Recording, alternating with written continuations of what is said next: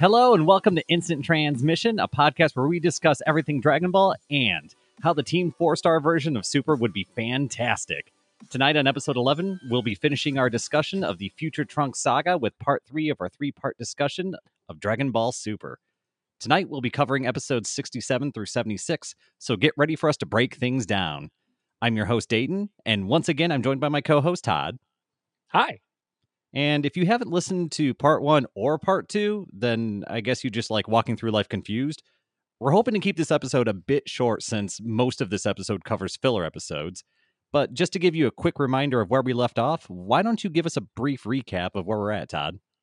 Absolutely. So, last time on Instant Transmission, Dayton and I dove into the middle of the Future Trunks arc, where Zamasu and Goku Black team up to pummel Goku, Vegeta, and Trunks. With the aid of Yajirobe and Mai, our Saiyan warriors escape using the time machine to go back to the past. The Z-Fighters tell Whis and Beerus about the events of the future, and our God-Angel combo decides to deal with Zamasu of the past timeline, wiping him from existence. Going back to the future, our Saiyan protagonists learn that Black is also Zamasu from the past, who used the Super Dragon Balls to switch bodies with Goku. Black used the Time Ring to jump to the future timeline, using his new body to destroy the gods and begin wiping mortals from existence. Black recruited future timeline's Zamasu to his cause to destroy all mortals. Now, let me know if this is confusing enough for everyone yet, because I know I'm confused. Anyway. Break out that flowchart already. Oh, gosh. Anyway, through multiple battles, the Z-Fighters used the evil containment wave to capture Zamasu, but they forgot the talisman. So Zamasu ends up fusing with Zamasu, or aka Black, to become the perfect deific being. To fight this new threat, we get Vegito on the scene through Potara fusion, but it takes Trunks using a Spirit Bomb sword technique, not to be confused with Vegito's Spirit Sword, to cut fused Zamasu in two. And that's where our story resumes tonight. Yeah, and that's going to take us, I think, right into episode 67, which is Fill Your Heart with New Hope. Farewell, Trunks. And this picks right up where we left off, where Zamasu is cut in half by the Spirit Sword or Sword of Spirits or whichever it is. And the whole time he's just cackling over the thought of being killed by a mortal. But as soon as the sword goes all the way through, there's a brief moment where everything's kind of still, and then he erupts into a pillar of light, screaming as he disappears. Yes, and I don't think that we've made it any secret that both Dayton and I feel like this is exactly where this saga should have ended. This is such a perfect poetic ending. Trunks getting the final blow on the person who absolutely ruined his world, his life, and quite frankly, his universe. Absolutely. And I mean, this would be the perfect bow on top of everything that Trunks has gone through, all of his struggles. We even get a quick little scene with Mai and Bulma coming up and, greeting Trunks and, telling him like, hey, great job. You did it. And then Zamasu comes back. Yeah, the victory celebration is cut short when dark clouds begin just covering the sky. And in these dark clouds, we get Zamasu's laughing face. And this was something I was not expecting the first time I saw it. No, me neither. And I think that's probably partly what the writers were going for here. But man, this was not the surprise ending that I would have wished for this arc at all. No, the Z-Fighters quickly kind of jump into action. They fire off ki blasts into the sky, but they just sort of bounce off and have no real effect. And that's when we start seeing these clouds in the sky start raining ki blasts across the landscape, just wiping more or less everything. And there wasn't much left, but wiping everything that was left pretty much out of existence and turning the entire planet into a barren wasteland. Right. I think pretty much everyone on the planet except for our small group of Z fighters is killed at this point. And there's actually a really great scene here with Mai where she's been fighting so hard, her and Trunks both, but they've just been fighting so hard to save this planet, save the people on this planet, and Mai just loses it. She's so upset that at the loss of the last few humans that they've been protecting, and she just starts firing her gun into the air at Zamasu. I mean, to no effect. It's just a pointless act of resistance, but it's kind of a beautiful moment. I actually really like that part. Yeah, I do like it. It was everything that they'd been fighting for a good portion of their lives was just wiped away in that one moment. And all you have is Zamasu's just cackling face just in the clouds looking down on them. And while I'm not a big fan of Zamasu being an immortal cloud, I do like that there is some real, I guess, emotional draw to the effects that he's having. Right, I agree. Yeah, I would say that's kind of the one positive takeaway for this turn of events is that this is a really dark ending for Dragon Ball, and I do like that part. However, we get into our Deus Ex Machina here. Oh boy. All right. So, who remembers Goku's last encounter with Zeno? Because it's quite relevant. Goku remembers that he's got a little button in his pocket that he can go ahead and whip out and press at any point. And he does so, and poof, Grand Zeno suddenly shows up in front of our Z fighters on this barren landscape. And Right, yeah, Grand Zeno shows up. Goku says, "Yeah, isn't this terrible?" And Grand Zeno goes, "Yep, this is terrible. Time to destroy everything." And Zeno begins just kind of powering up to just eradicate everything, I guess. right. The interesting thing here too is that Goku received this button from the Zeno in his timeline. However, the button summoned the Zeno in the future timeline. I mean, they are in the future timeline, so there's, I mean, at least uh, some measure of logic to this, I suppose. I guess Um, I don't. I mean, are you ready to do a how the Grand Zeno button works breakdown? oh lordy, we'll leave that to somebody else on the internet. Uh, Yeah. But before Grand Zeno can kind of wipe the slate clean, our Z fighters all pile in and on the time machine. I think Goku and Vegeta just grasping onto the legs of it, not even getting inside of it, which was I kind of bizarre to me. I I hate that scene. I absolutely hate it. Like, It's it doesn't make any sense with how they previously kind of referenced how the time machine works previously. And I get that they're trying to save, everybody who's involved in this. But it just ruins the continuity for me with the time machine. But it's really bizarre, right? Like it doesn't really make any sense. yeah, yeah, absolutely. But our Z fighters make it back to the past, and I mean, they are safe, but as far as they know, the future timeline has been, or at least this world has been wiped out by Zeno. Well, don't worry, we very quickly go back there. Yeah, yeah. I think they then quickly boot up the time machine to jump back just to kind of check it out. And they, in that moment, I think actually just see kind of this void in space, and they see Zeno actually as well, and they bring Zeno back to the past with them. Goku kind of talks him into it, so this is kind of a weird development here. It really is, considering that this Zeno has never seen or met Goku. So it's like this is just a brand new guy to Zeno. Right? Yeah.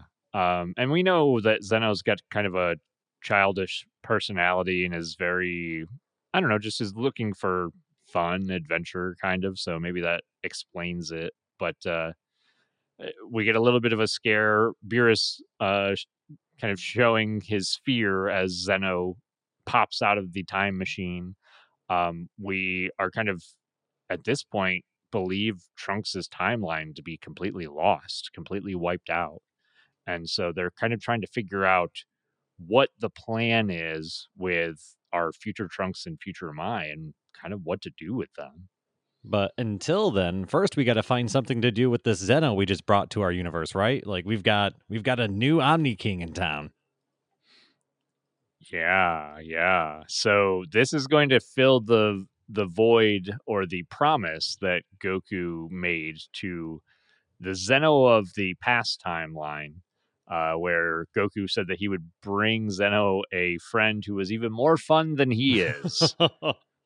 Yeah, it almost felt like this whole thing was a little unnecessary for Goku to make that promise, then for Goku to summon Zeno to clean up a fight that should have probably already have ended.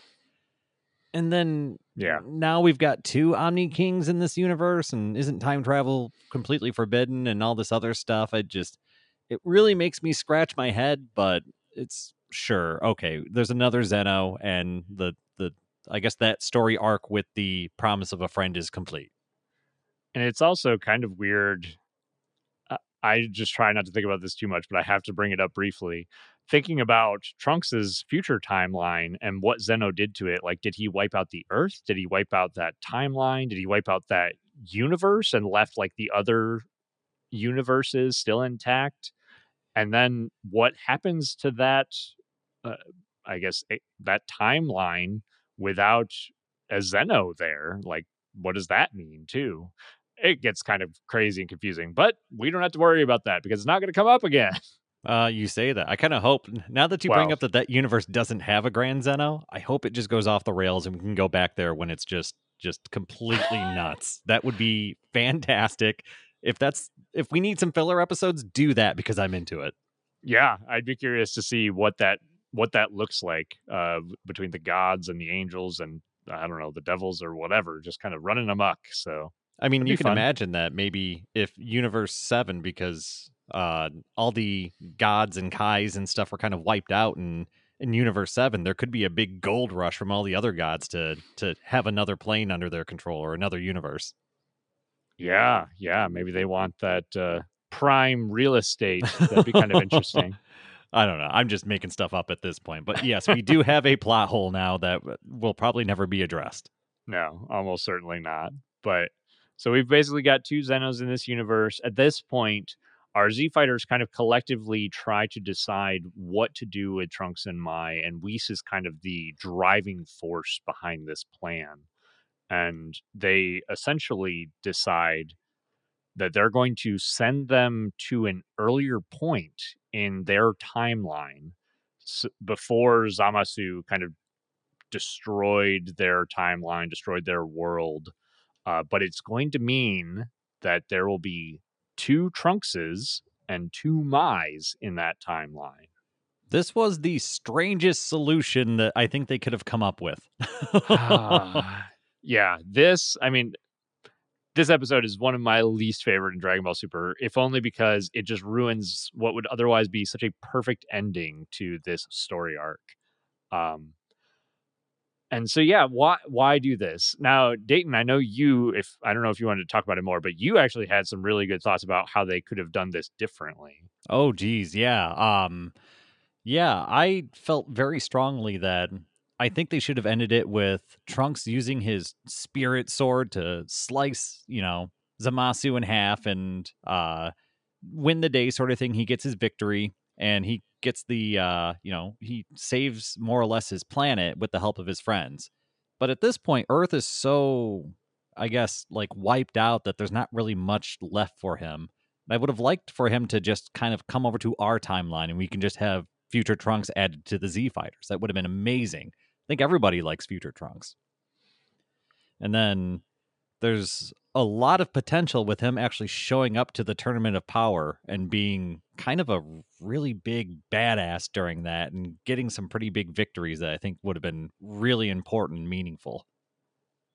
Yeah, and Dayton and I have talked about this off the podcast, and maybe we'll discuss it a little bit more once we dive into the Tournament of Power. But Dayton had some really, really cool thoughts about how Future Trunks could have still been relevant, and it would have been really important to his character story arc as well.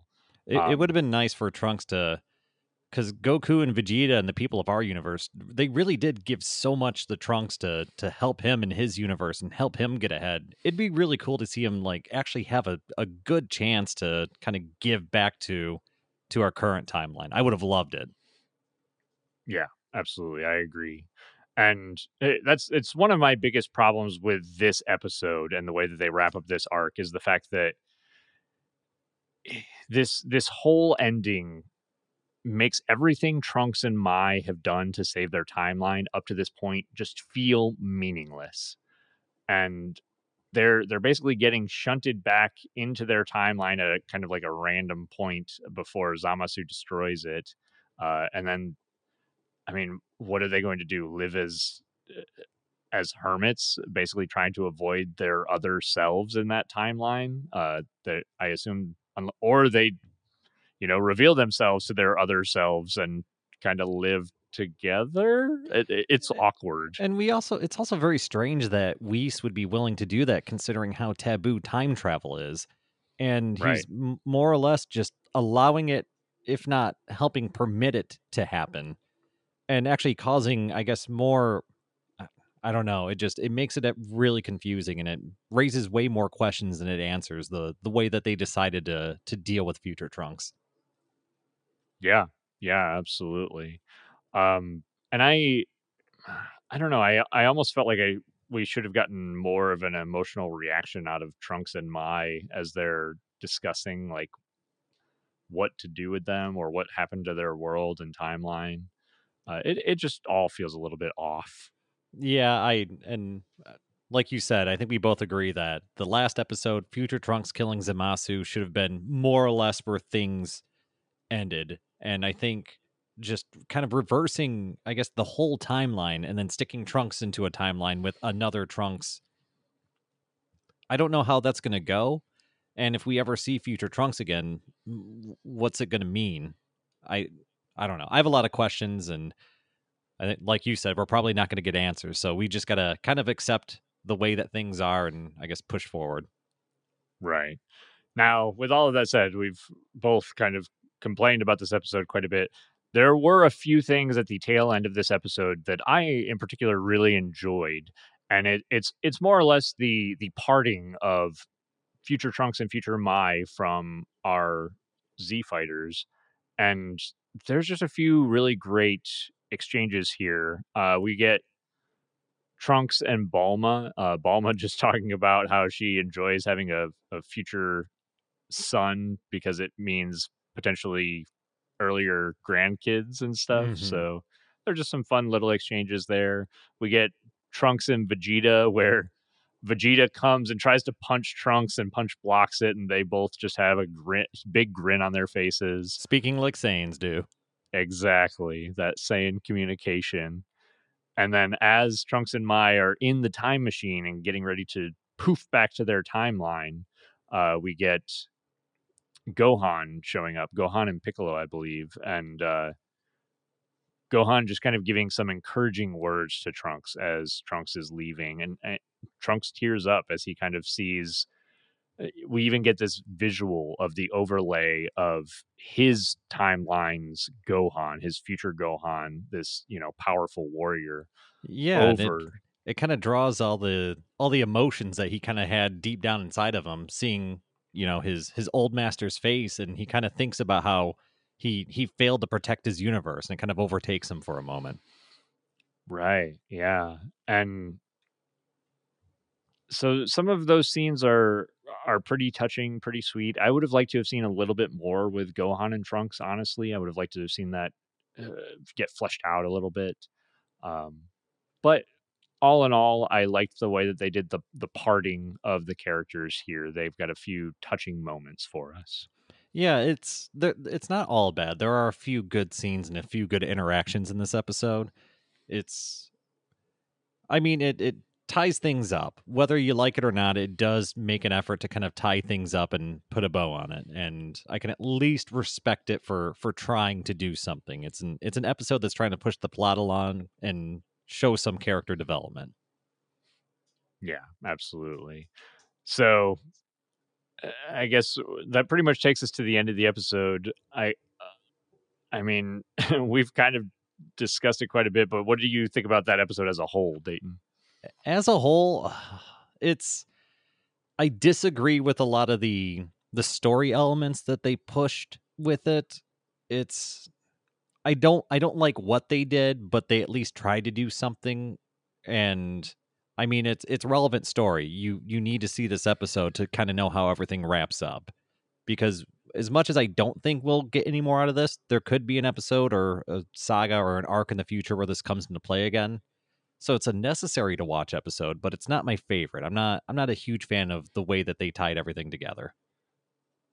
Yeah, and I think I've said it already. This honestly to me is one of my least favorite episodes in Dragon Ball Super, and it's mostly just because it takes a story arc that I thought was actually pretty solid, even though it has its problems, but was a pretty dang good story arc with one of my favorite characters, and it just ruins the ending. It just makes the ending meaningless for them.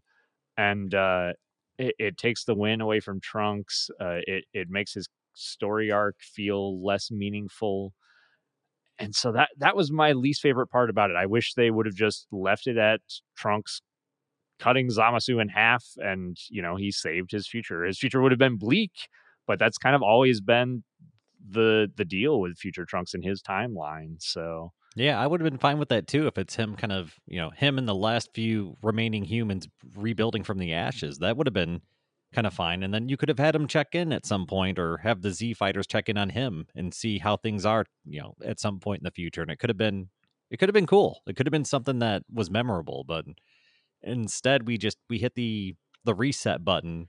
And if anything, it's kind of everything's worse now because there's two Trunks and two Mais, and it's very strange. yeah, leaves them in a weird spot. It feels like who knows if we'll see those characters again, but yeah, I don't know if there would be even a good story arc for us to see those characters again. It just feels weird. I Um, mean, if you don't care about knowing this stuff, I say just end at episode 66 and just assume that that's how it ends because it's a much better story. yeah, 100%. Oh, But buddy.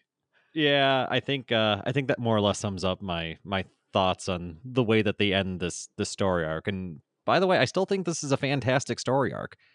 yeah, It's a cool, unique story. It's a little bit grim and dark, and that kind of stuff reminds me of, say, all the adventures they went on Namek where people were dying and it was dire. And I like it when there's a little bit of stress and knowing that, when someone goes down, they might not come back. There's something that I just enjoy about watching that when consequences actually matter.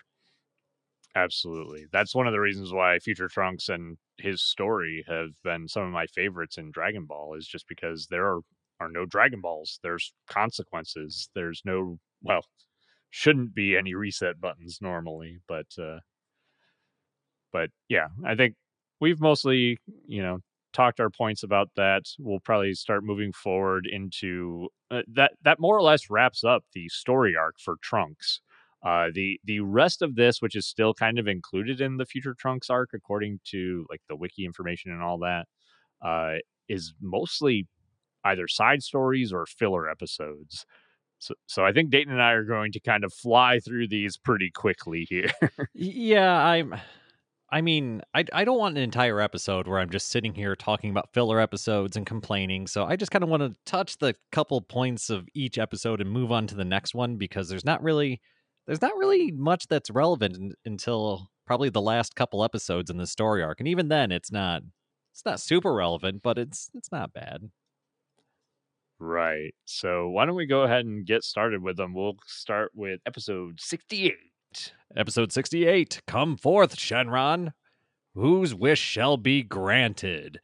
And this episode is more or less Goku decides that he's going to make good on his deal, or I don't know if he's made a deal, but I think he'd always intended to wish King Kai and company back to life. He's going to assemble the Dragon Balls together and he's going to wish them back to life.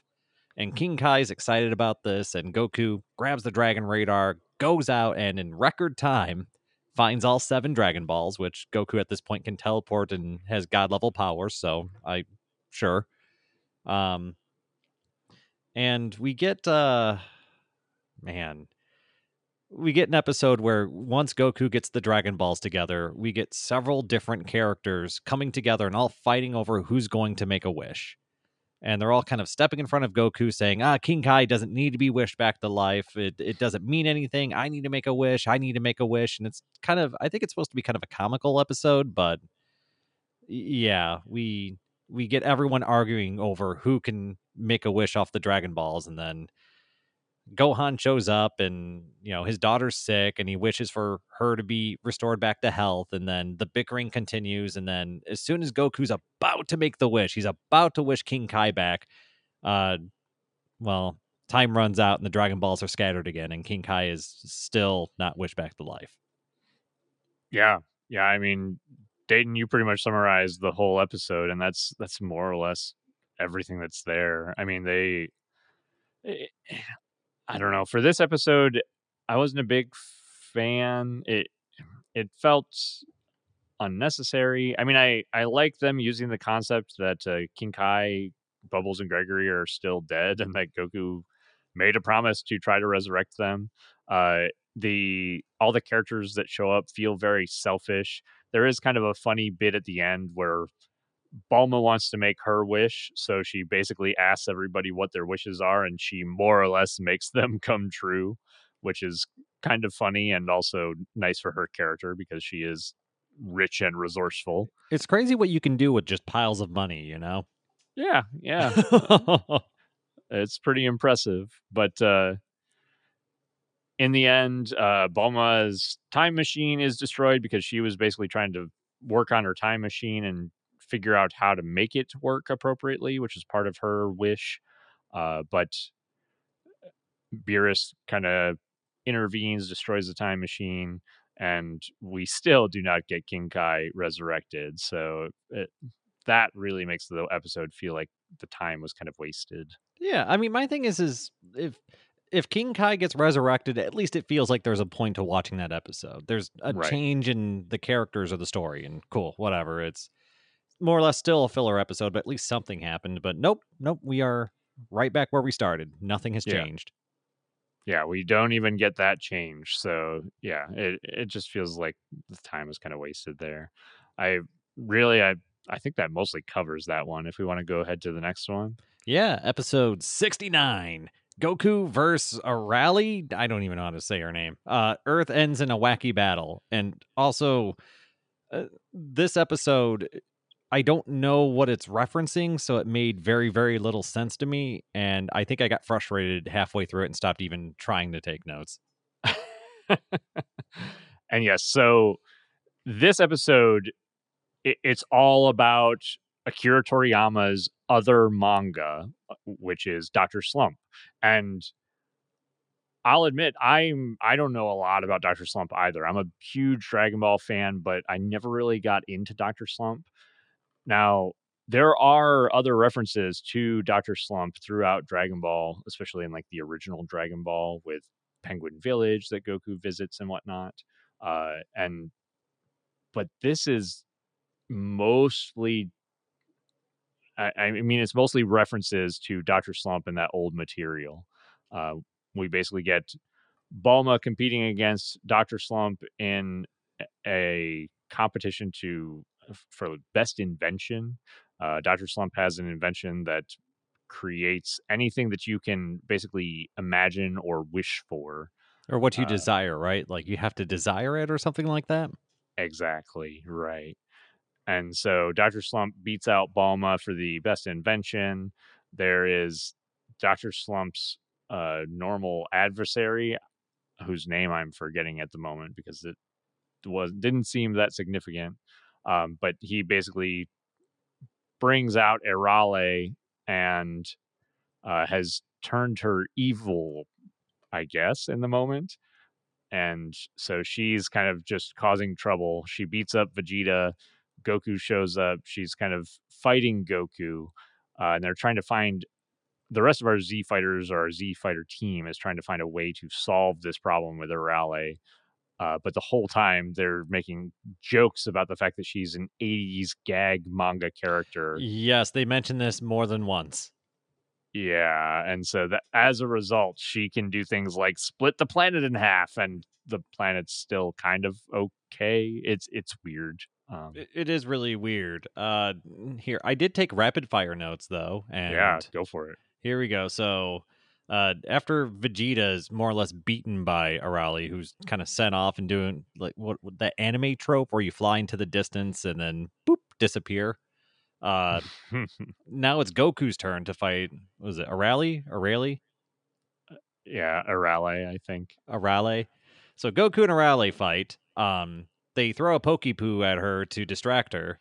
They create the spirit bomb of food. Beerus arrives, eats the spirit bomb of food. He gets a tum-tum ache from the spirit bomb food. Battle is over. Everyone goes home. Vegeta is hanging from branch on tree. That Did I get pretty much sums up that episode. This is, I mean, for Dr. Slump fans, this might be a lot of fun.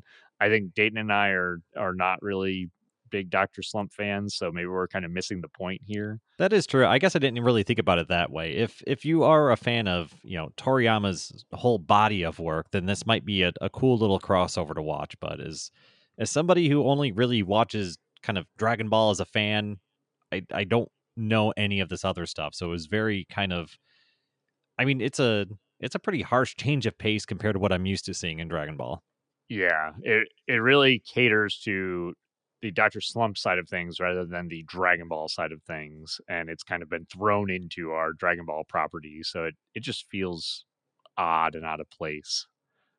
But So that's that filler episode. You ready for the next filler episode? let's keep it moving. All right, episode 70, Champa's Challenge. This time, let's face off in baseball. Baseball, yay! Everybody loves Yeah. baseball, right? Yeah. So the episode starts off with Champa challenging Beerus to a friendly game of baseball, but turns out he's actually just using it as a way to go to Earth and eat all the good Earth food. And this is basically the entire episode. That's kind of the whole reason we're even having this episode is for Champa to get food. They start a game where Yamcha is being super useful, but pretty much everybody else involved has no clue how to play baseball, does not understand the rules or anything like that. Geez. There's even a moment where Goku asks Gohan how to play baseball, and Gohan says, I don't really know. I've only read about it in books, which drove me up a wall. Because he played baseball. He's actually played the game. He's seen it firsthand. Ooh, oh man, that's a really good point, actually. So, I mean, Dayton's referencing in the Boo saga at Orange Star High School, Gohan played baseball. I actually forgot about that until you said that, but yeah, see, I can remember that stuff because I don't have all the stupid manga in my head. I can just focus on the show. I'm joking, by the way. So much filling my brain with Dragon Ball. But yeah, that seems really out of character now that you say that, where it's like, and to be fair, he didn't quite understand the rules all that well when he played it in high school either, but he's played it. He should have referenced that in some way. Yeah, he's like, yeah, I played it once. Like, I kind of get it. I've actually seen how it works. And Right. It's just one of those things where I knew right off the bat that I wasn't going to like the episode the first time I saw it because of where it was going. And it's actually funny because when I watched it again, it's weird because my brain had completely blocked out this episode until I started watching it, and then all the memories came back and I was like, oh my god, I forgot that this was in this show. Holy cow, because it is a very, as far as filler episodes go, it is pretty freaking filler. Yeah, the last episode and this episode, honestly, you could skip these and you'd miss absolutely nothing in Dragon Ball Super. I'd rather watch the Clone Vegeta arc than this stuff. Oh my, that's saying something. I don't like that arc at all. Oh, I don't either, but at least there's some fighting and stuff trying to happen. That feels still Dragon Ball-ish, at least. So, this episode, it's Champa and all the fighters from, or most of the fighters from the the tournament that him and Beerus had playing off against our Z fighters, and Vegeta's on the other team, and there's some back and forth between Vegeta and Goku, and Vegeta bets Goku he can't hit his pitch, and then throws like a super pitch, and just I don't know. I none of it really means anything. Right. Probably the funniest stuff going in here, and obviously this episode is for gags, it's for laughs. But probably the funniest ongoing joke in here is the fact that Yamcha is a professional baseball player, and so he knows all the rules, and he's in his own way doing well in this game. However, the fact that people like Goku and Vegeta are so much more powerful than Yamcha and they don't understand the rules turns into things like Vegeta pitching to Yamcha to hit the ball and Vegeta just deciding, I'm going to hit Yamcha because that's how you win this game. Hey, come on, no violence allowed. Yeah, and so both Goku and Vegeta are pretty bummed about the no violence rules. I think at some point Yamcha gets, pummeled by Vegeta and Champa as he's running to the base, and then the whole episode kind of ends in a culmination of an explosion as Champa and Beerus are fighting one another, and Yamcha ended up stealing home to win the game. But we get our beautiful Saiyan Saga Yamcha pose when he got blown up by the Cybermen.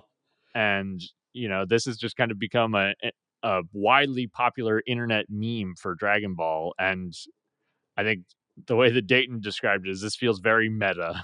Yeah, it's the gags are breaking the fourth wall a little bit. And to think that all this happened, all this Yamcha abuse and an entire episode takes place over the course of one whole inning of baseball. Yeah, I don't know. It's interesting. It both makes Yamcha out to be the hero and also the butt of the joke all at the same time. Yeah. So yeah, I I don't know. I mean, my thing is like the joke is kind of making fun of how how they make Yamcha useless and he can't do anything, and then rather than I guess making any attempt to fix that, they just double down on it. Yeah, so it kind of makes me feel bad for Yamcha fans, honestly. Like, I don't know if, like, again, Yamcha gets to win the day, sort of, at the cost of his pride and body. Yeah, well, I mean, it kind of sucks because Yamcha's an original Dragon Ball character, and they just kind of make him a gag now. It's a little sad. I kind of wish they would have used this episode to bring him up to relevance rather than just poo poo on him. Right, yeah. And he's not done being poo pooed on in Dragon Ball Super. No, So at this there's point, more I to think it's come. eternal. Yeah, basically. But I think that's mostly just going to take us over to the next episode. Yeah, after baseball stuff, we get to episode 71. Goku dies, a hit job that can't be refused. And this episode begins with Goku dying. Big surprise, right? But yeah, they do kind of a weird thing in terms of sequence here, where they basically show Goku dead, and we see Piccolo, Gohan, and Goten inspecting his dead body and trying to figure out what's going on. And then we flash back to earlier in the day or earlier that week where Goku is kind of training and meditating and just acting very strange. And I think Chi-Chi and Goten really notice it, and Gohan too. And they're trying to figure out, what is Goku doing? What is going on here? Yeah, Goku's kind of sitting around with his eyes closed and he's like listening very intently. And at one point, he points out that there's a couple cockroaches under the fridge. And there are scenes with him kind of walking around town with his eyes closed and he's trying to navigate without looking. And he's acting very strange, but he's also acting very deliberate. He's doing some sort of training or something like that, would be my guess, or which was my guess the first time I had seen it. Yeah, and I think we find out that that ends up being the case. Eventually, I mean, Gohan and Goten are kind of trying to confront Goku about what he's doing, and I think that he ends up revealing that somebody's trying to kill him. He does eventually reveal that, and we also get a brief scene with Vegeta training with Whis, and it's kind of revealed that Whis probably knows what's going on with Goku, but he won't spill the beans. He tells Vegeta, "You've got to finish sparring me 100 times before, we can go to Earth and you can figure out what he's doing." And Right. it Whis is just acting very coy about the whole situation. So we know Whis knows what's going on, but that's all we know about the situation is that Goku's weird and Whis knows what's up. Right. And then we, the audience, are kind of keyed in on what's going on as we get to see a scene with Hit from Universe 6 performing an assassination on some random alien. But then after completing his assignment, he basically pulls up some sort of hologram of his next assignment, which is Goku. Yeah. Also, I just want to take a moment to note that I really like the world that Hit was on to assassinate this big kind of crime boss, kind of evil dude. Just because it felt very kind of Blade Runner esque, kind of like grim, dark, dystopian future kind of place that had kind of this really grimy background with like smoggy skies, and it's always raining, and the colors are washed out, and there's bad people in suits everywhere with guns. I thought it was I want to go there and know what's going on because it's supposed to be just this little peek into a place that Hit happens to be at, but there was a lot of effort put into it. And I do really, I recognize that. Yeah, that's a really good point. It's funny because it's kind of a throwaway detail, and I even skipped over most of it. But yeah, it's we don't get to see a lot of alien worlds in Dragon Ball for as much as they travel across the universe. So it's And fun to see that and see it fleshed out sometimes. I'd like to see more of that because we've gone to Namek, and since we've gone to Namek, we really haven't like explored another alien race. It's been kind of just back to Earth, and I feel like that's a shame. At this point, you've got the whole pretty much universe opened up to you. You can go wherever you want. You can meet whoever you want. You can introduce different cultures and technologies and magics and all kinds of stuff, but it's kind of left on the table, and I think that's a shame. Right. Yeah. They touch on some other aliens a little bit in the manga. We get to see a little bit more about the Yard Rats and a few other races and whatnot. But yeah, I agree with you. It's kind of kept to a minimum, which is unfortunate. But we kind of move forward here as we learn that Hit is the one who's trying to kill Goku, and eventually Goku leads Hit out to a kind of wasteland area. The Rocky And Barrens, the place where I think way more fights than they should do happen. Like his fight with Vegeta and his fight with Goku Black, and now his fight with Hit. yeah, it's there's a lot of random Rocky Barren wastelands in the It's Dragon Ball always just world. around the corner. It's always just right over there, just off screen. There they are. I mean, Piccolo knows where all the best spots are, so He's meditated there at least 3 times. that's right. But we basically get Hit coming to fight Goku. Goku tries to attack Hit, but Hit more or less one punches him, and Goku fires off a ki blast into the air, and that's kind of where the episode ends, with Goku being killed by Hit. Yeah, it's kind of it's a cliffhanger, and it's interesting because this episode felt kind of fillery the first time I watched it, and so I knew in my heart of hearts that Goku's not dead. They're not going to just kind of fast track a Goku kill, and they're also not going to do it like unceremoniously. So I was not concerned about Goku at all at the end of this episode. No, and it feels kind of like a cheap ploy, right? Especially with the way that they start the episode by just showing you Goku's dead body. Mm-hmm. And yeah, I mean I didn't buy it either. Although I will say I was like, okay, what's going on here? So if that was their goal, they got my interest in that way. I mean, it's they're coming back from there somehow. It's kind of I put this in the same category of when Piccolo sacrificed himself again to kill Gohan. Just the execution of these the death of the Z fighters or perceived death it's very poor in Dragon Ball Super, and I don't buy it. So twice now they've killed a main character, quote unquote killed, and I was just like, I definitely don't buy this. Right. Yeah. Yeah, and I don't know. I think that says something about the writing for Super, but I mean, we also kind of know. Well, we've watched it already, so we know that this is a filler episode. So they're definitely not going to have an important death in a filler episode. No, and on top of that, there wasn't even really fighting in this episode. It was just No, hit more or less getting past Goku's defense and firing a single attack, and just that was it. That's the entire fight this episode. So I can't even really comment on that. right. I think for the most part that covers that episode. If we want to move on to the continuation episode, Yes, which is episode 72. Can you counterattack an invisible assassination technique? Oh, and this episode begins where the previous episode begins.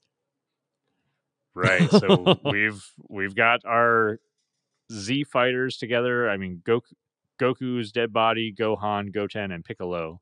Uh, Piccolo is trying to use his defibrillator technique That's and what I was calling them. resuscitate. Yep, the Kai Yeah, defibrillators. yeah. I think you called him that too. That was pretty good. And so he's trying to restart Goku's heart. It's just not working. However, Piccolo notices something in the sky and he tells the boys to get out of the way. And this key blast that Goku had fired off right as he was being killed comes back down to the ground, hits Goku, and somehow revives his dead body, I guess. Goku is so good that when Goku dies, it's up to Goku to bring him back. And that's incredible.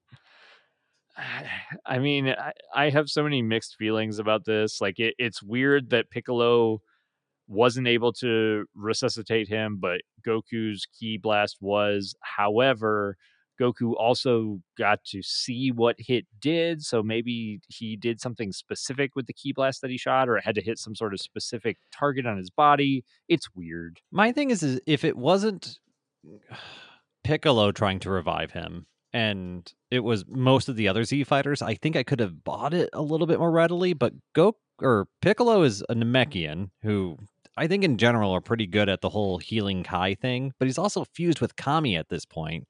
And so he should have some of that healing energy bouncing around in him somewhere. He should have been able to be effective at least in some way. But I don't know. And Goku isn't really known for his healing capabilities either. It's very strange. I don't think I like this. I think I would have liked it better if Goku would have been just beat and then thank God that, Piccolo followed him because now he's going to get another chance. Like that would have been fine. Yeah, it's a little strange. I think they're basically trying to make it out such that Goku doesn't lose to hit, and also kind of play on the fact that Goku is kind of a savant. He's a fighting savant. So in this moment where he would otherwise be killed with one punch, Yeah. he he manages to facilitate a plan such that he is not killed or he unkills himself. It's Yeah. still weird. Yeah, I mean, I love that Goku can see a technique and pick it up in 5 minutes. I think that is core to his personality, his character. But just this felt kind of out of the spectrum of things that I feel like Goku should be able to do. Healing and reviving and that kind of magic stuff is not really Goku's there to kick ass, not bring people back to life. Let alone be able to time an energy blast that falls back to, I don't know much about energy physics, but but fall back down and hit him and revive. It felt very bizarre. It felt out of place. But then again, it's a filler episode. It's a filler episode, so Right. they don't need to be accurate or loyal to any of the previous story and stuff like that. So it just kind of felt like they were doing whatever they wanted. Right. Yeah. I even try to justify this one as best as I can, but it's tough. It's a really weird moment. But I mean, it's rough too because it's butted up against other filler episodes. So at this yeah. point, when you're watching this, you're already like, "All right, can we stop with the filler, please?" Because I'm being critical at this point because I'm having to watch filler episode after filler episode. It's starting to feel like Naruto all over again. Yeah. Unfortunately, it's not 90 episodes of straight filler, but it is something like nine straight filler episodes, which is still a lot. It's like just give the writers a break for 9 weeks. They probably Yeah. could use it. Yeah, or the animators. Jesus. Yes. But yeah, so we basically move forward where Goku's resuscitated himself. He kind of re begins the fight with Hit, now kind of knowing how Hit's technique works. And so he's able to counter it, kind of defend himself against it. And the episode just kind of progresses with Hit using different techniques against Goku, most of them involving time in some way, shape, or form. But Goku is kind of like on the back foot, but Goku is learning these techniques, and they both seem to be just enjoying fighting one another and kind of testing each other without boundaries like they had in the tournament. And I do like the new use of Hit's power. I thought it was actually fantastic development. Me too. I guess the key clones that he could kind of more or less plant around so that way people couldn't get a reading on where he was actually standing. I thought that was fantastic. It's also a very assassin like technique. So I'm a big fan of that. And then we get more techniques with Hit being able to kind of attack from safety and use kind of, I guess, clones in his stead. So it's more deception sort of thing. And we get to see Goku trying to deal with these new techniques that are very, I guess, difficult to get a read on, which is that's what an assassin would do. It's fantastic. I agree with you. I think my favorite takeaway from these two Hit filler episodes are how they expand on Hit's techniques. And even though I wouldn't say the fight because we didn't really get much of a fight in the last episode. We get a lot of fighting in this episode. I wouldn't say it's a spectacular fight by any No. means. And the animation's kind of mediocre as well. Yeah, exactly. But it's really cool seeing these other techniques that Hit uses. Unfortunately, I don't think we really get to see any more of that moving forward or him use any of these moving forward either, which is kind of a bummer. No, it all kind of ends here. It would have been awesome to seeing him use the key clones during the tournament of power to try and throw people off, but Yeah, this I is it. agree. It's all kind of stuck in a vacuum at this point, and this is really the only time we see these episodes. You could say that his ability to, I guess, stop time like in a sphere, you could say he adapted that in the tournament of power when he did something similar to that to Jiren, but that would be the closest thing I could argue. It's most of this stuff is kind of left in this episode, not really to be seen. Right. And eventually, basically, what ends up happening, Hit is able to kind of dodge Goku's attacks by, I guess, the way that Vados kind of explains it is that when he jumps through time, he can hold time in a little vacuum area, kind of extra dimension, and he can use that to, I guess, keep himself in that extra dimensional space. It's kind of weird. Yeah, it's when Um, he skips over time, he can store the time that he skips over, is kind of the way I took it as, which I'm not going to break that down any further because I don't think I understand it. yeah, me neither. As much as I think it's cool to see these additional techniques, they are a little bit confusing because time stuff is confusing. But probably my biggest problem with this episode is right at the end where Goku basically just charges up, fires a key blast, and because Goku wants to be stronger than the technique he is, Yeah, it's it was not clever at all. Goku just brute strength right through it. Just oh my gosh. Cuz you had a really cool technique that Hit was using. It's like how's Goku going to get out of this one? Well, just a lot of energy, just being really strong. Okay. All right. Well, I mean, I guess I can't say I haven't seen this before. we could hit him really hard together. Yep. So that's more or less how Goku solves the puzzle of the time storing slash skipping Hit in this fight, and just yep, powers up, full energy, and And it the way it kind of ends, it almost feels like it's a draw. They're both kind of yeah, laying down in the ruin of the big Kai blast, I guess, and it's the fight's a draw. And at this point, Vados comes out and more or less confesses what happened in the situation.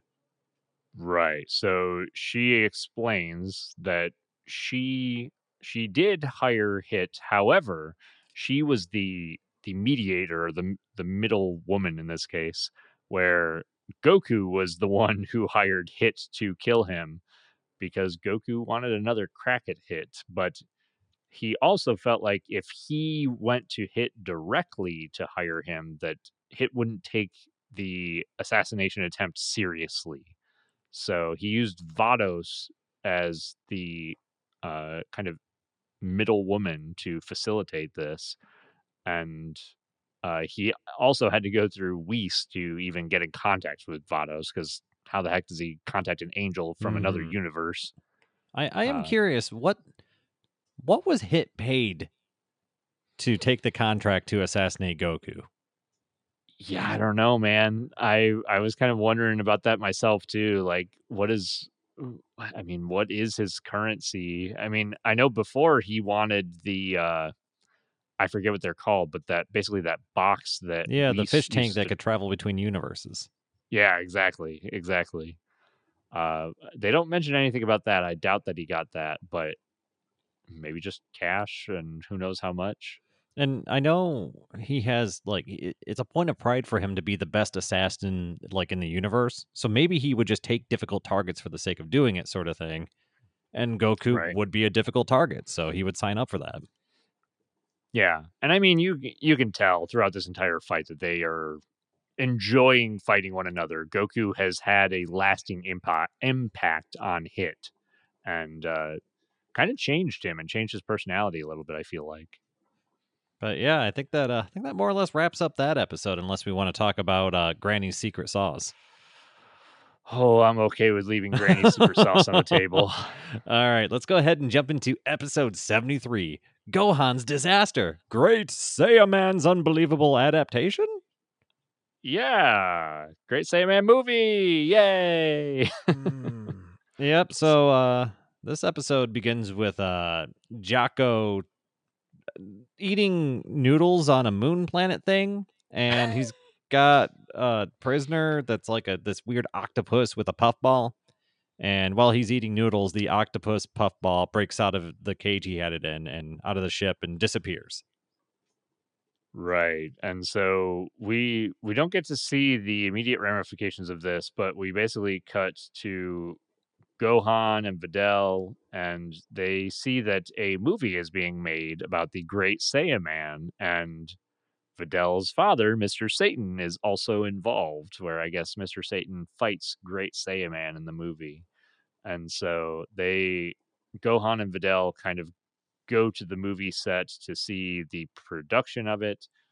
They get a tour with Mr. Satan, and their Videl ends up being hit on by the main actor. Let me make sure that Barry Khan, there it is. I had to look for my notes for his name, or the but blonde guy, as I call him most of my notes. but yes, the blonde guy, Barry Kahn, tries to hit on Videl, and Videl just completely shuts him down, which I absolutely love, by the way. Uh, and he is not happy about this. So he's going to be kind of our antagonist for this mini story arc. And around this time, we meet the main actress of this great Saiyaman movie, which is Coco, who is kind of bubbly and I guess over the top nice, and is a pop star, which she will tell you several times. Yes, she's supposed to be the main love interest for Great Saiyaman in the Mm-hmm. movie, because you got to have the pop star love interest, apparently. And we kind of move forward with recording one of the scenes. Barry Kahn is just kind of being a jerk to the stuntman and making the stuntman do dangerous stuff. And so Gohan steps in to take the stuntman's place and does a fantastic job. And so the producer basically asks Gohan to be the primary stuntman for the movie, and Videl encourages Gohan to do so. She says something to the effect of it reminds her of the old days, and she thinks it's kind of cute and attractive that he's doing it. So I thought that was pretty fun. So more or less, Gohan, he has to do it at this point. Yeah, I mean, obligated. Yep. Um, And but so he becomes the stunt man. He's good at stunts, and he's given a great Saiyaman costume to take home with him. right, and so basically at this point, Barry Kahn does not like Videl, does not like Gohan. Gohan is kind of stealing his thunder, and so Barry Kahn is trying to find ways to get back at them, basically. But we end up getting Gohan, stops a bank robbery as the Great Saiyaman. Because he took the costume home, the movie crew thinks that he is the Great Saiyaman. And then Bulma shows up and, makes up a story about her Great Saiyaman costume and her shop being stolen. And then I think what is the pop star sees Gohan and Bulma talking about the fact that he's the Great Saiyaman, and she kind of blackmails him a little bit here to go on a flying ride. Okay, yeah, that's probably a better way of putting it than how I had it written down. I'm just curious, Yeah, but so she blackmails Gohan with knowledge of who the Great Saiyaman actually is, and all she wants to do is ride him all night through the clouds. that's definitely one way to word it. But I mean Hmm. that kind of ends up being a plot point here in the next episode. They kind of end things with our pop star riding on Gohan's back, flying through the air, and Jocko showing up. Jocko having lost this alien convict, and Jocko, for whatever reason, thinks that the Great Saiyaman is our alien convict or is taken over by the alien convict and Yeah, I'm is not sure why trying he to. thought that, but he definitely thought that the Great Saiyaman was this convict thing, and so he whips out this giant spaceship cannon and prepares to fire it at our Gohan and the girl that's riding him. Yeah, absolutely. So I don't think they explain that detail. That more or less ends the episode, though. It kind of ends there in a cliffhanger. I think we Yeah. can Yeah, I think this probably. goes right into the next episode because it's all the same story arc. It's episode 74 For the Sake of Those He Loves, the Indomitable Great Saiyaman. And the episode begins with Jocko firing the cannon and Gohan narrowly avoiding it. Yeah, and so Jocko does not know that Gohan is the Great Saiyaman. Gohan manages to, convince Jocko, "Hey, it's me. You know me. I'm not hurting anybody." And Jocko gives us our exposition dump about this alien convict that can take over people's bodies and feed on their negative energy or negative emotions, and that gives it power in kind of this symbiotic relationship. And so I think we'll get to see that kind of come to fruition here shortly. But Yeah, because after this explanation, we flip over to Barry, who wants to ruin Gohan's life for some reason. yeah, And so he we comes up with this plan to more or less get Coco to get some one-on-one time with Gohan and get the paparazzi to kind of show up in that area and get some scandalous pictures of the two. right. So I guess Coco goes along with this for her career because Barry Kahn is, famous and has some sway in the movie career area. But Coco basically gets Gohan to stay with her all night working on lines and then eventually kisses him. And Barry Kahn gets some pictures of them kissing. And at this point, Gohan flies off nervously in the wee hours of the morning, not sure what to do. And when he arrives at home, Videl had stayed up all night staring at a book. Not sure what was going on there, but yeah. It was a little bit odd. She didn't seem upset, but immediately after Gohan arrives home, kind of as they're talking about the fact that he was probably on a long shoot for the night, Barry Kahn shows up at their home.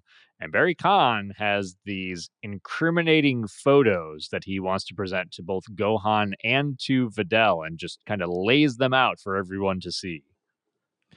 Yeah, and his whole thought is, I'm going to lay out these photos, I'm going to break up these two, and I'm going to be the man. I'll swoop in and get the girl. But Vidal's not about that. She basically tells him, "Nah, I'm sure Gohan has a reason for this, and I don't believe you," and just kind of shuts the whole thing down right there. And Barry Khan's kind of flabbergasted at this point, and kind of goes into a rage. And at this point, we see Gohan grab a hold of Barry Khan and drag him across the room and tell him that he needs to leave. That's a pretty cathartic scene. I actually like that scene a lot. I also really liked Vidal's reaction, where Vidal knows Gohan well enough. I think we as the audience know Gohan well enough to know that he's not a cheater. He's a quality human being, or Saiyan, and he's not going around just cheating on Vidal because he gets a little bit of fame. That's not the type of person that he is. But at this point, this his plan not working, Barry Khan goes out to his car and he's mad. He's slamming the side of his car, kicking it, and he's pissed off. And this is where the heck's the name of this convict? What the gosh? Yeah, that's What the a name of the gosh. convict. Yeah. Shows up, and Barry Khan gets the I guess the juice up from the convict, and starts just going mad crazy and bulking out with tons of muscles, and his eyes goes red, and he's basically juiced up and ready to go back into that room and deal with Gohan. Yeah, he ends up throwing Gohan through a wall. He kind of sees Videl over their child's body, over Pan's body, and he takes Pan. He takes Pan to kind of punish them, and it's kind of like a threat to them. The What I did not like here, and we don't really get to see what happens between Videl and Barry Khan, but Videl would not have let Pan be taken without a fight. Videl absolutely would have tried to fight this guy, no matter how, varying their power levels are in this moment. So I would have loved to have seen Videl try to take a swing at this guy. Yeah, but this is Super Videl, and all she does is stay home and not do anything interesting. Oh man. For those of you who want to see our Videl discussion, we've got an episode about her character, because Super does her character dirty multiple times.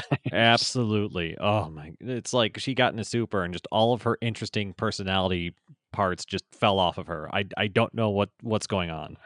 Yeah. So the couple of moments in this mini story arc where Videl shows some, I guess, a little bit of sass or that kind of fiery personality, I like a lot. But she's pretty tame compared to her Z counterpart, unfortunately. Well, Barry Khan steals the baby and flies to the top of a building and starts getting ready for some King Kong action. And Gohan's able to track him down, and we get a face off between the great Barry Khan and Gohan. Yeah. Yeah. So Barry Khan kind of transforms, juices up. Videl comes in, and she grabs Pan just to kind of get Pan out of the situation. And I felt like this felt a little bit weird. I felt like Gohan should have been much, much angrier in this scene. I would have liked to have seen that, as his child has just been stolen and threatened. And you figure some emotion is due. Absolutely.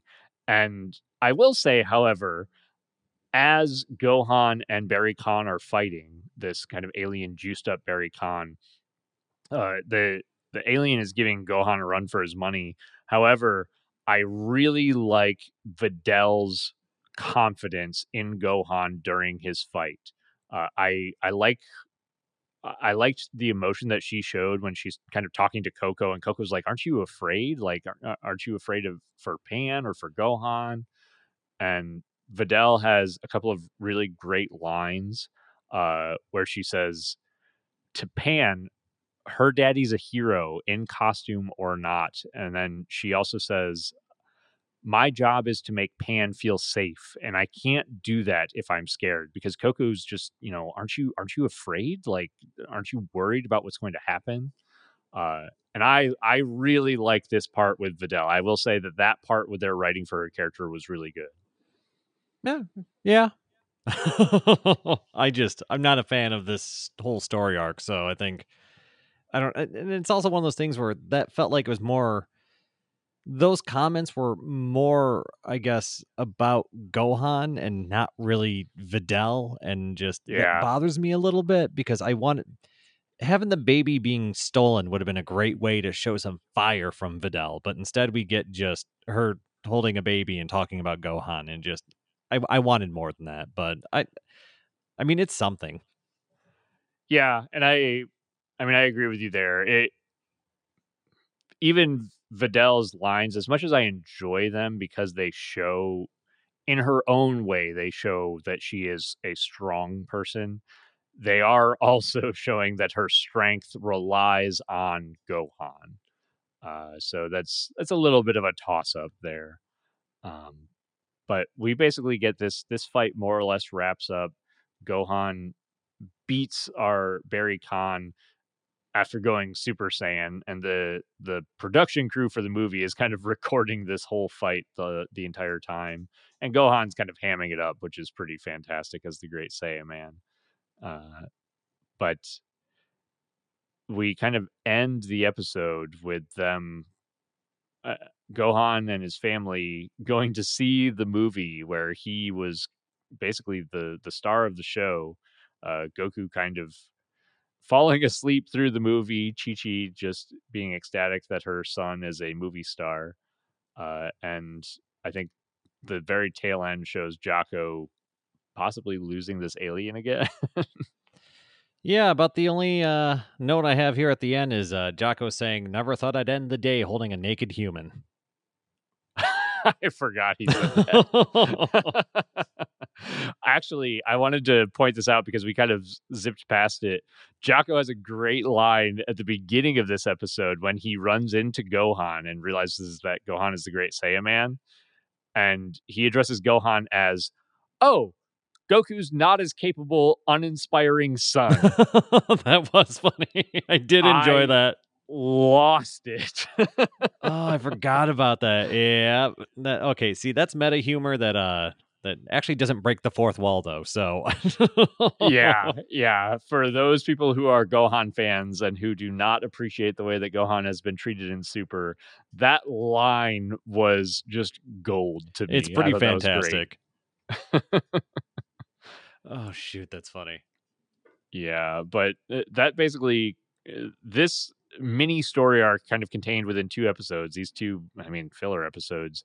Dayton and I were talking briefly about. For me, one thing that I will say that I do like about these 2 filler episodes is the fact that it gives our side characters a story arc. It focuses on Gohan, Videl, and Pan, and outside of this very tail end where Goku watches the Great Saiyaman movie, Goku is nowhere to be seen, which I think we need more of that in Dragon Ball in general. Oh, I agree. Let's see some other characters. We've spent how many years building up so many different story arcs with compelling people and personalities, and we just keep going back to the same one. Give me some more of those side characters.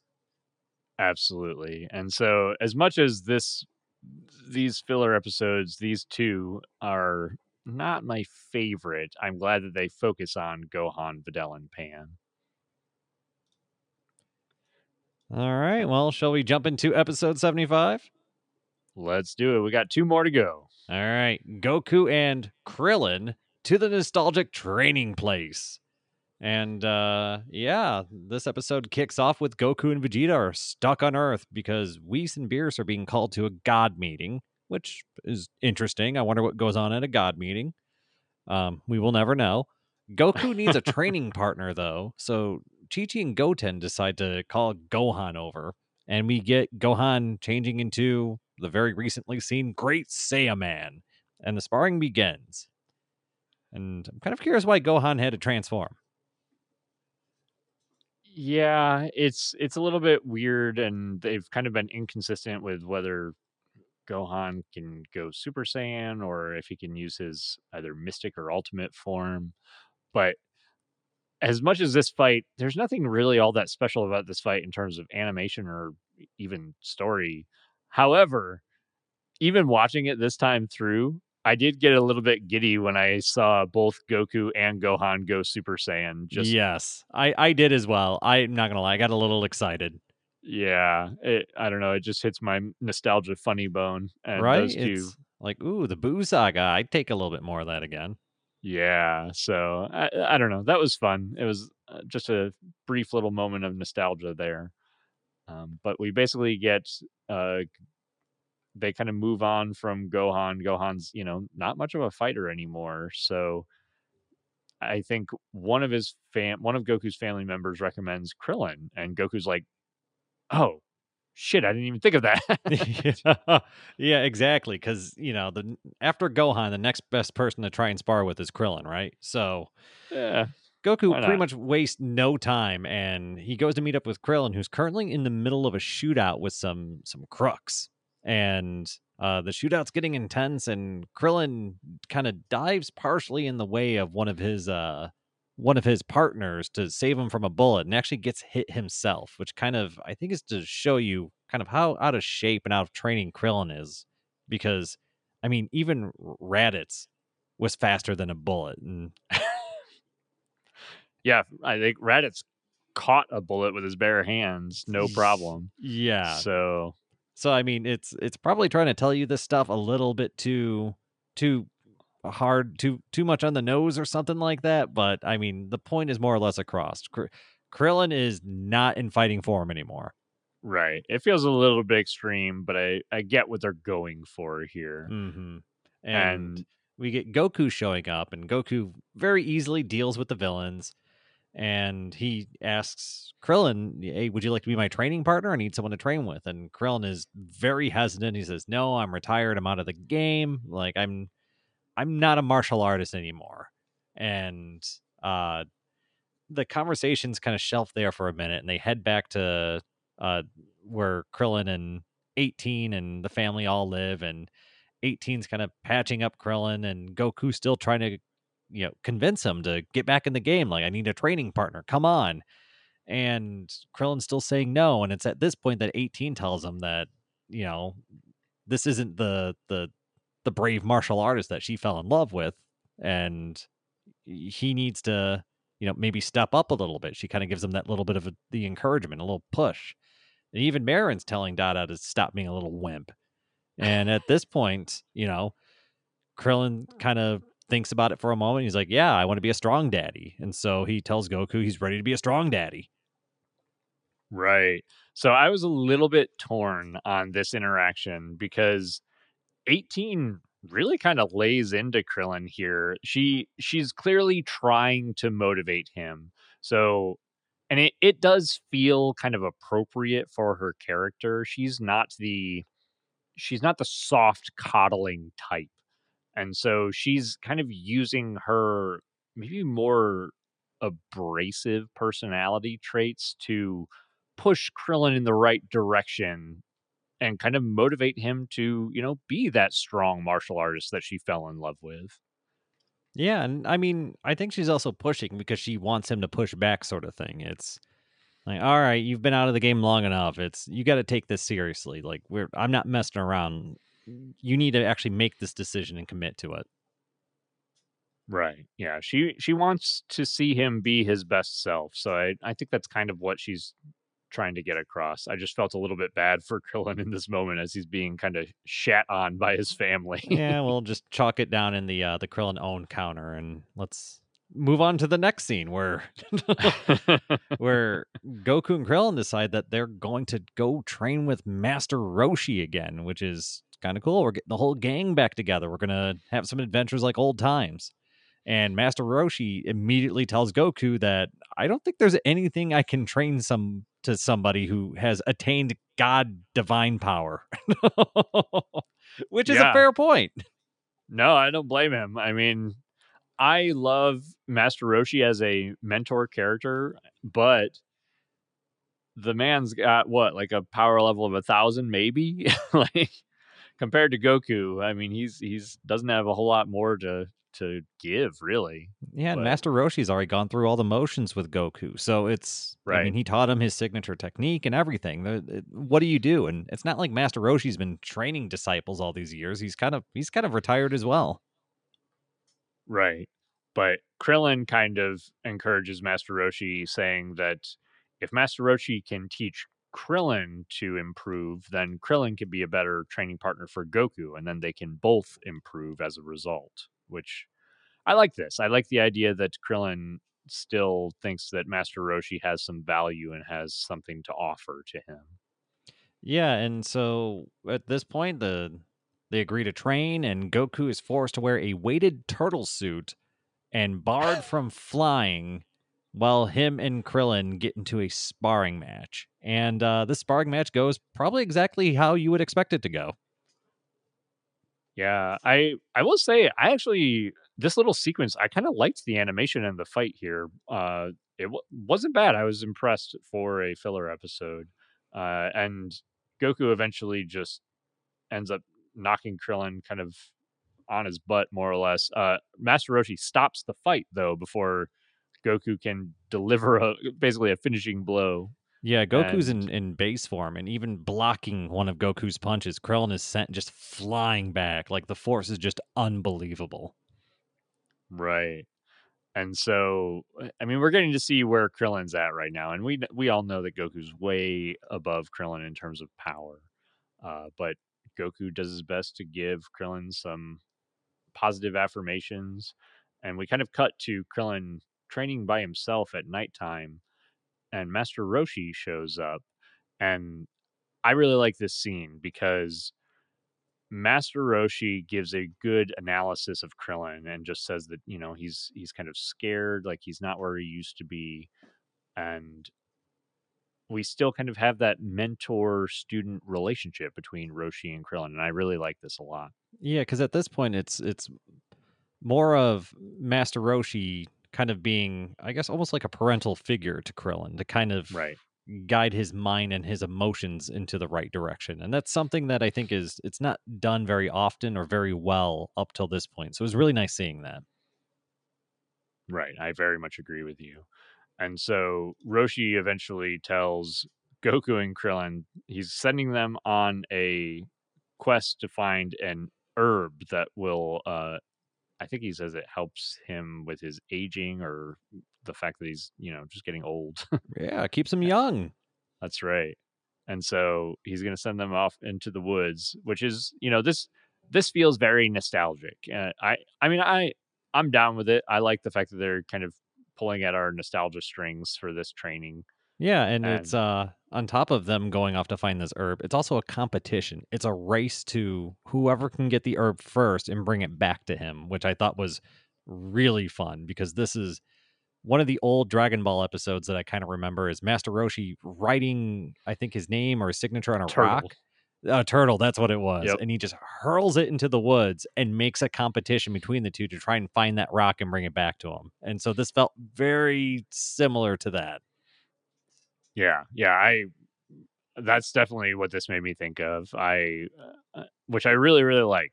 And so we get Goku and Krillin going out into the woods. They run into Master Roshi's sister, fortune teller Baba, briefly, and she kind of gives them the lay of the land and the rundown.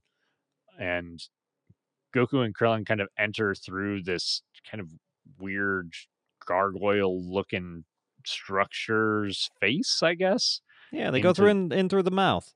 yeah, into this wooded area, and eventually they come across these kind of like specters of old enemies. We basically see like Nappa, Vegeta, Boo, Frieza, Cell, and one of the big ones that they focus on is Tambourine from the original Dragon Ball. And we get to see how afraid Krillin is of all of these different specters in this moment, and that's kind of where that episode wraps up. Yeah, and it's I mean it's so far all the vibes that this episode gave me were all for the most part good vibes. It definitely feels like a little kind of side questy kind of episode, not super Yeah, relevant. But I mean, it's got all the right elements. You've got some throwbacks. You've got Goku and Krillin training under Master Roshi, and it seems like it's kind of focused on Krillin and getting him back into the mix. And I like all the pieces of the puzzle here. So I overall I thought it was a nice, I guess, fan servicey kind of episode, but to me it feels like the right kind of fan service. I definitely agree. And I mean, this is at least these two episodes are still kind of fillery, but these ones are going to be at least more relevant coming up into the next story arc, which I also appreciate. But I think that more or less leads us into this next continuation episode, which is our last episode to cover tonight. Yep, which is episode 76, Beat the Fearsome Foes. Krillin Fighting Spirit returns. And this episode starts out with Krillin just having an absolute panic attack over all these villains that are surrounding him, and these are villains that beat the crap out of him and his friends, and in some cases actually killed him. So he's having some really bad PTSD kind of things going on, which is understandable. Like these are all the people that probably haunt Krillin's dreams. Yeah, and in many cases killed him because I mean Tambourine killed him in Dragon Ball when King Piccolo was around. Frieza killed him, exploded him into a million pieces. Uh, Dabura turned him to stone, and Super Boo turned him into chocolate or Mm-hmm. candy or something and ate him. So Krillin's been through some shit. Yeah, yeah. So Krillin's reaction to all of this is exactly what it should be. And I do Yeah. kind of like that because it's kind of a big rush of emotions all at once. And especially since he's kind of already been doubting himself after seeing the power gap between him and Goku with their little sparring match. And he's already talked about how he's resigned from fighting. And so I'm sure all these doubts are just spinning around in his head. And just that response felt on point. Yeah, I agree. I'm glad actually that they finally took a lot of the trauma that one of the characters has been through, Krillin in particular, and show him kind of dealing with that trauma. It's not something that we see very often in Dragon Ball. And Goku makes a mention that they're probably just images. They probably can't hurt him. And Goku goes to throw a punch at one kind of casually, and the punch is caught. And then Goku is just sent flying by the return kick. And at this point, that they mean business. Something's going on here, and they probably do have a good reason to fear them. Right. And Goku is trying to fight back. Krillin tries to fight back, but is almost too afraid to do so.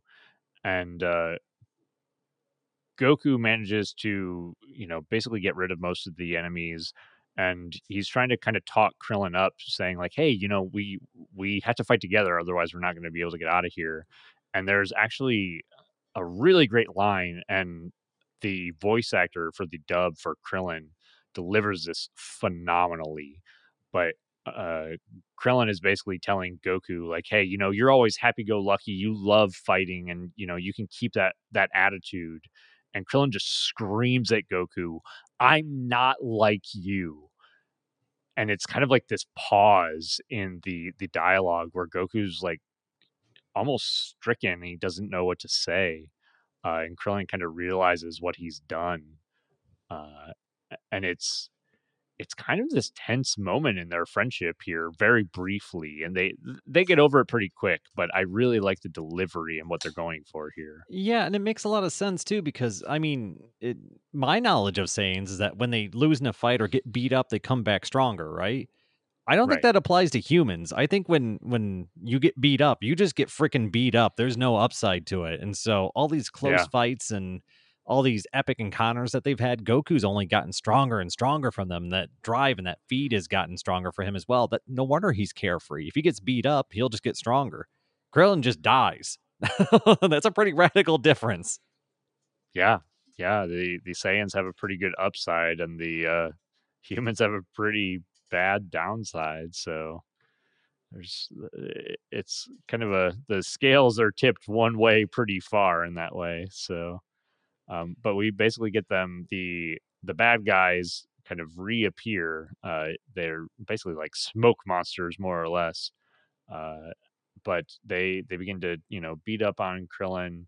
They get I think separated too. Krillin and Goku get kind of pushed apart, and now each of them are dealing with these villains on their own. And Goku pretty quickly figures out kind of the solution to the riddle. And you see him kind of like hold his breath and kind of meditate for a second, and then all the villains disappear around him. And we flip back over to Krillin, who's kind of fighting for his life. He's surrounded by these villains. I think specifically Nappa's the one that's fighting him. Not sure why him specifically, but yeah, there's one scene with a bunch of Friezas too. So okay, that would make sense. But yeah, it changes up. you see Krillin just panicking and fighting, and the more he panics and fights, the bigger and stronger all these villains get around him. Right. And I think he eventually uses his Kienzan or his Destructo Disc, and he cuts one of the Nappas in two, and he can see the key or the energy that's kind of emitting from this torn apart Nappa, and he realizes that it's his own key, it's his own energy. And so he kind of catches up to Goku's realization already, and Krillin begins to calm himself and center himself and just kind of tell himself that these guys aren't real or they can't hurt him.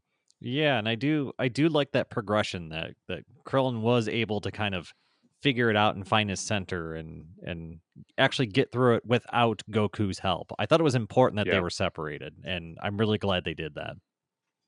I agree. I was just about to say the same thing too, where I'm glad that Goku didn't give Krillin the answer. I'm glad that Krillin came to it himself because I think that was an important journey for him to undertake.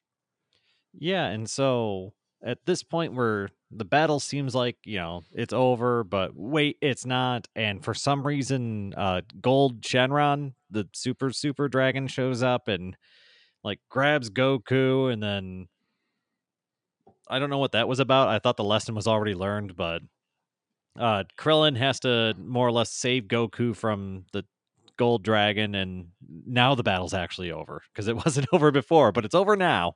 Yeah, the Super Shenron part felt weird, but whatever. They used it to kind of wrap things up. I do want to point out because I thought this detail was hilarious, where Goku, I think both Goku and Krillin are unable to fly in this forest, and so Goku calls on Nimbus, and so Nimbus comes and picks Goku up, and as soon as Goku hops on Nimbus in the dub, Sean Schemmel starts singing as Goku starts singing the Chala Head Chala theme Yeah, song. I do remember catching that. I thought that was phenomenal and fantastic. It's a nice little touch. I do feel like that the voice acting crew on Dragon Ball Super probably, for better and for worse, had a lot of leeway with how they delivered and what some of the lines were. Yeah, there's definitely been some pretty fun or funny kind of meta lines in the dub, which I've been enjoying as we've watched through the dub. Like sometimes the little comments of how long is it going to take? Oh, 20 minutes? Oh, so about the length of your average anime episode. Like, Yeah, little stuff like that, or Piccolo and Vegeta in one of the filler episodes. I think Vegeta telling Piccolo what a terrible actor he was when he was trying to act when Goku was fighting Beerus in the suit in one of the filler episodes. I love stuff like that. some of that stuff is fun. I like it when it's just a little one off that you could probably miss if you weren't paying attention. Absolutely. But I think they ended up getting the herbs for Master Roshi. Is that right? Yeah. They defeat the super Shenron ghost, and then all the plants that they were looking for start spawning up out of the ground, and so they collect way more than they probably needed of these things, and they fly back to Roshi's and they deliver all the plants, and Roshi says, "Oh, well, the reward for winning would either be this dirty magazine or a super secret technique that would power you up. But this was supposed to be a race and you guys work together, so neither of you guys get the technique."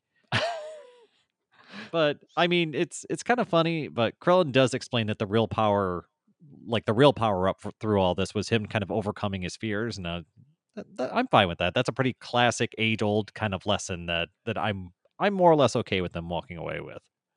Yeah, I'm okay with it too. It's just a little bit cheesy or corny, but that's, not atypical for Dragon Ball, so I I mean, thought it that was also felt fine. like that was the whole point of them going to this specific forest. So Right. it's one of those things that it's not groundbreaking. It's not anything new, but at the same time, I'm fine with it because it's more or less a way to progress Krillin's character, and I'm Right. okay with that.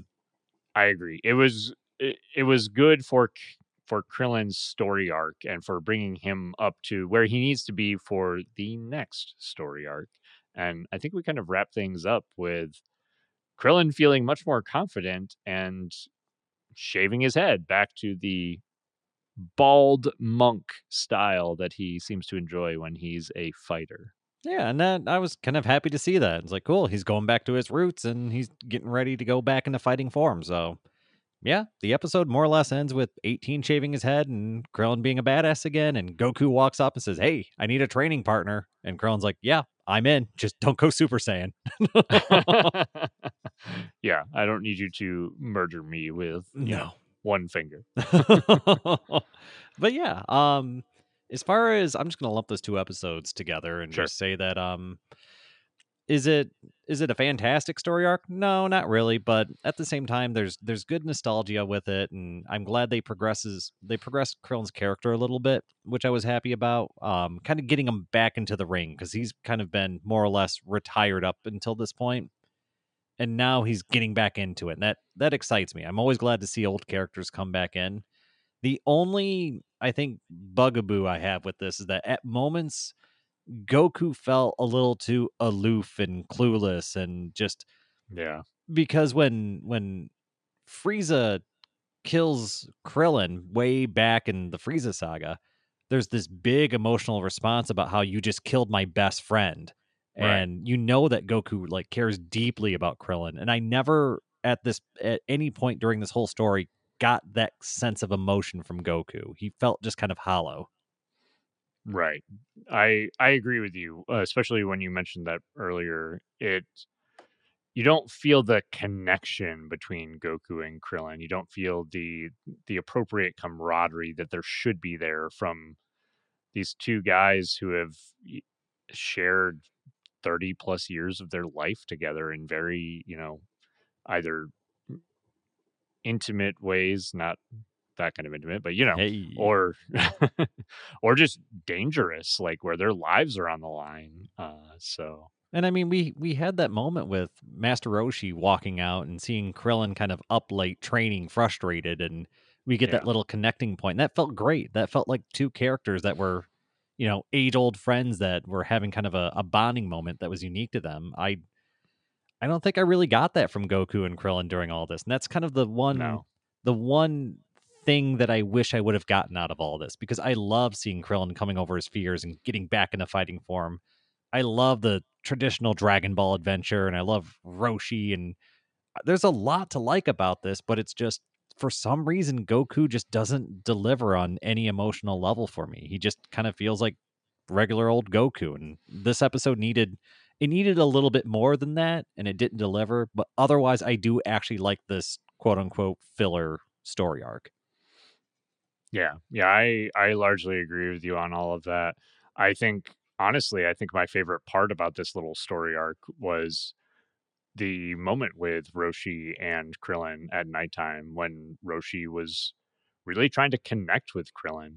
And it's funny because these couple of episodes, we've got, typical pervy Roshi, which I know a lot of the fan base is saying, like, hey, Roshi needs to change for modern days. It's 2021. Like, get rid of the pervy Roshi. That's much more of an 80s or 90s shtick. But we have that here, but we also have mentor Roshi, where he's thoughtful. He's a wise old man. He's been around. He's seen a lot of things. He understands people pretty well, even if he doesn't always come across that way.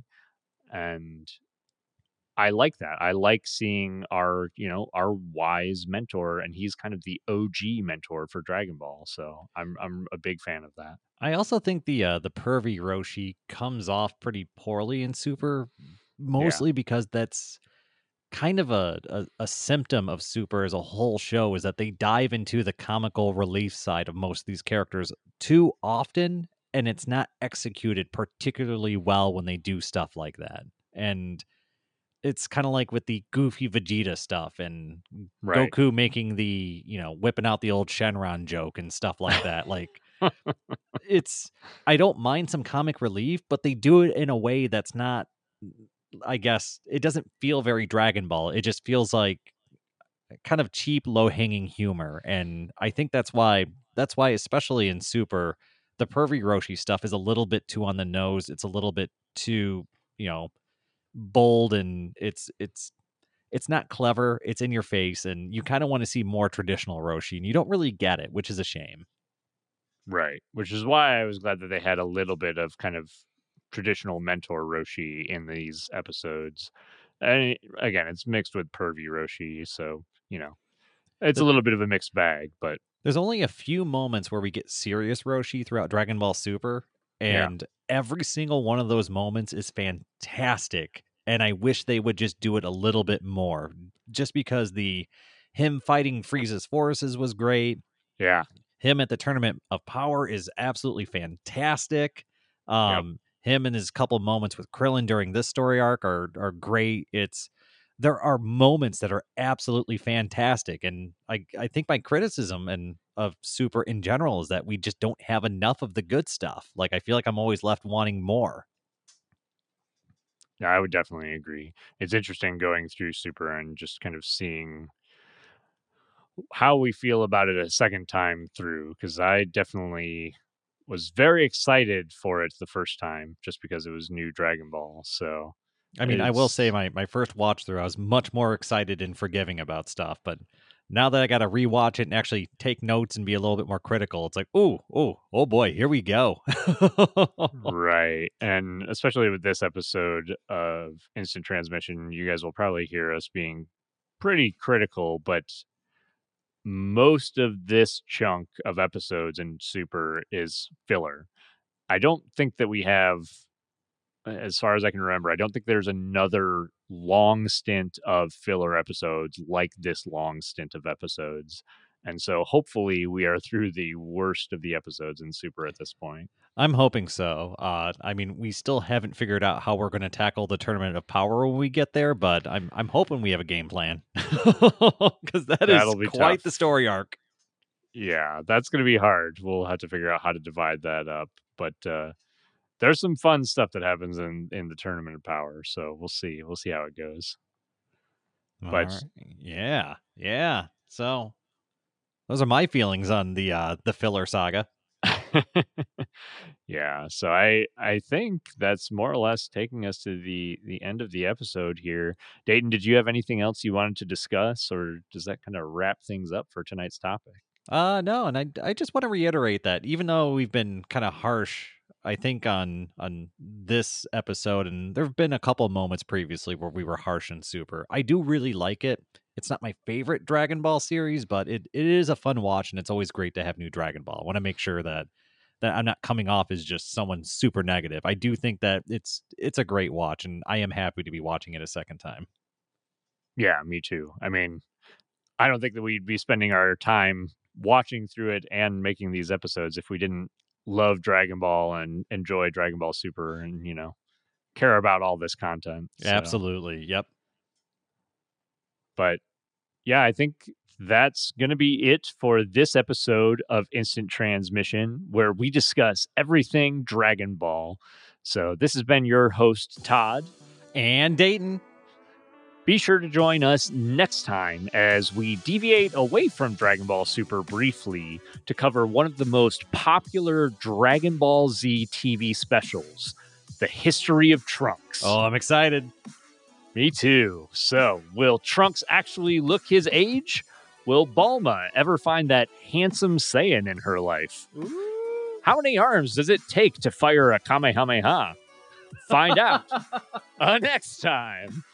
And to all our fellow Dragon Ball fans, stay safe out there, and remember to keep rocking the dragon.